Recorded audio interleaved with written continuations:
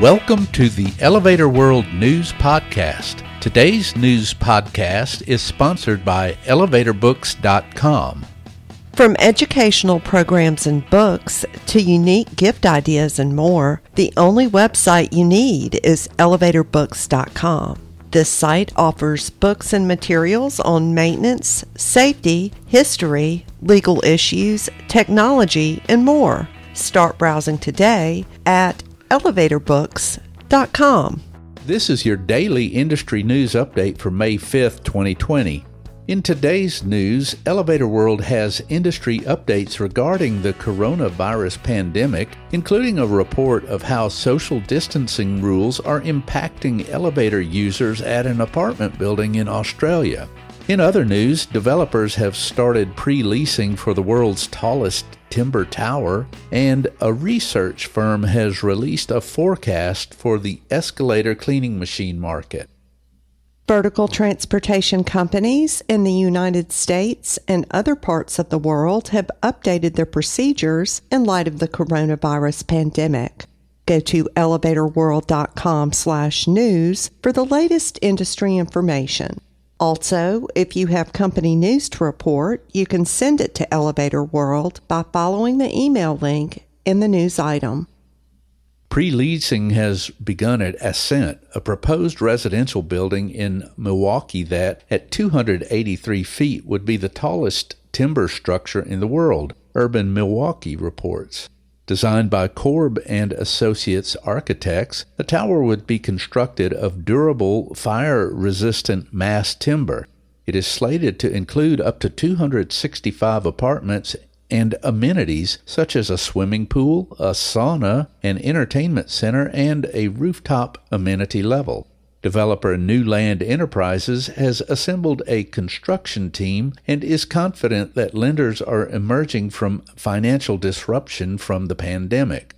Demolition of an existing building at 700 East Kilburn Avenue is underway, and construction is set to start in coming months and take nearly 2 years.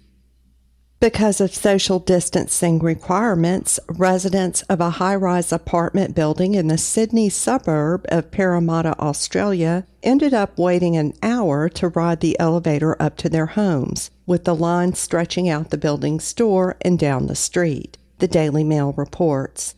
In an effort to slow the spread of COVID-19, measures put in place limited the building's elevators to one household per ride. One resident posted a photograph on May 2nd of the queue with a caption noting he had already been waiting 30 minutes. He said the building's concierge staff was monitoring elevator use to ensure the restrictions were being followed. Other residents commented that building staff said the stairs were to be used only for emergencies.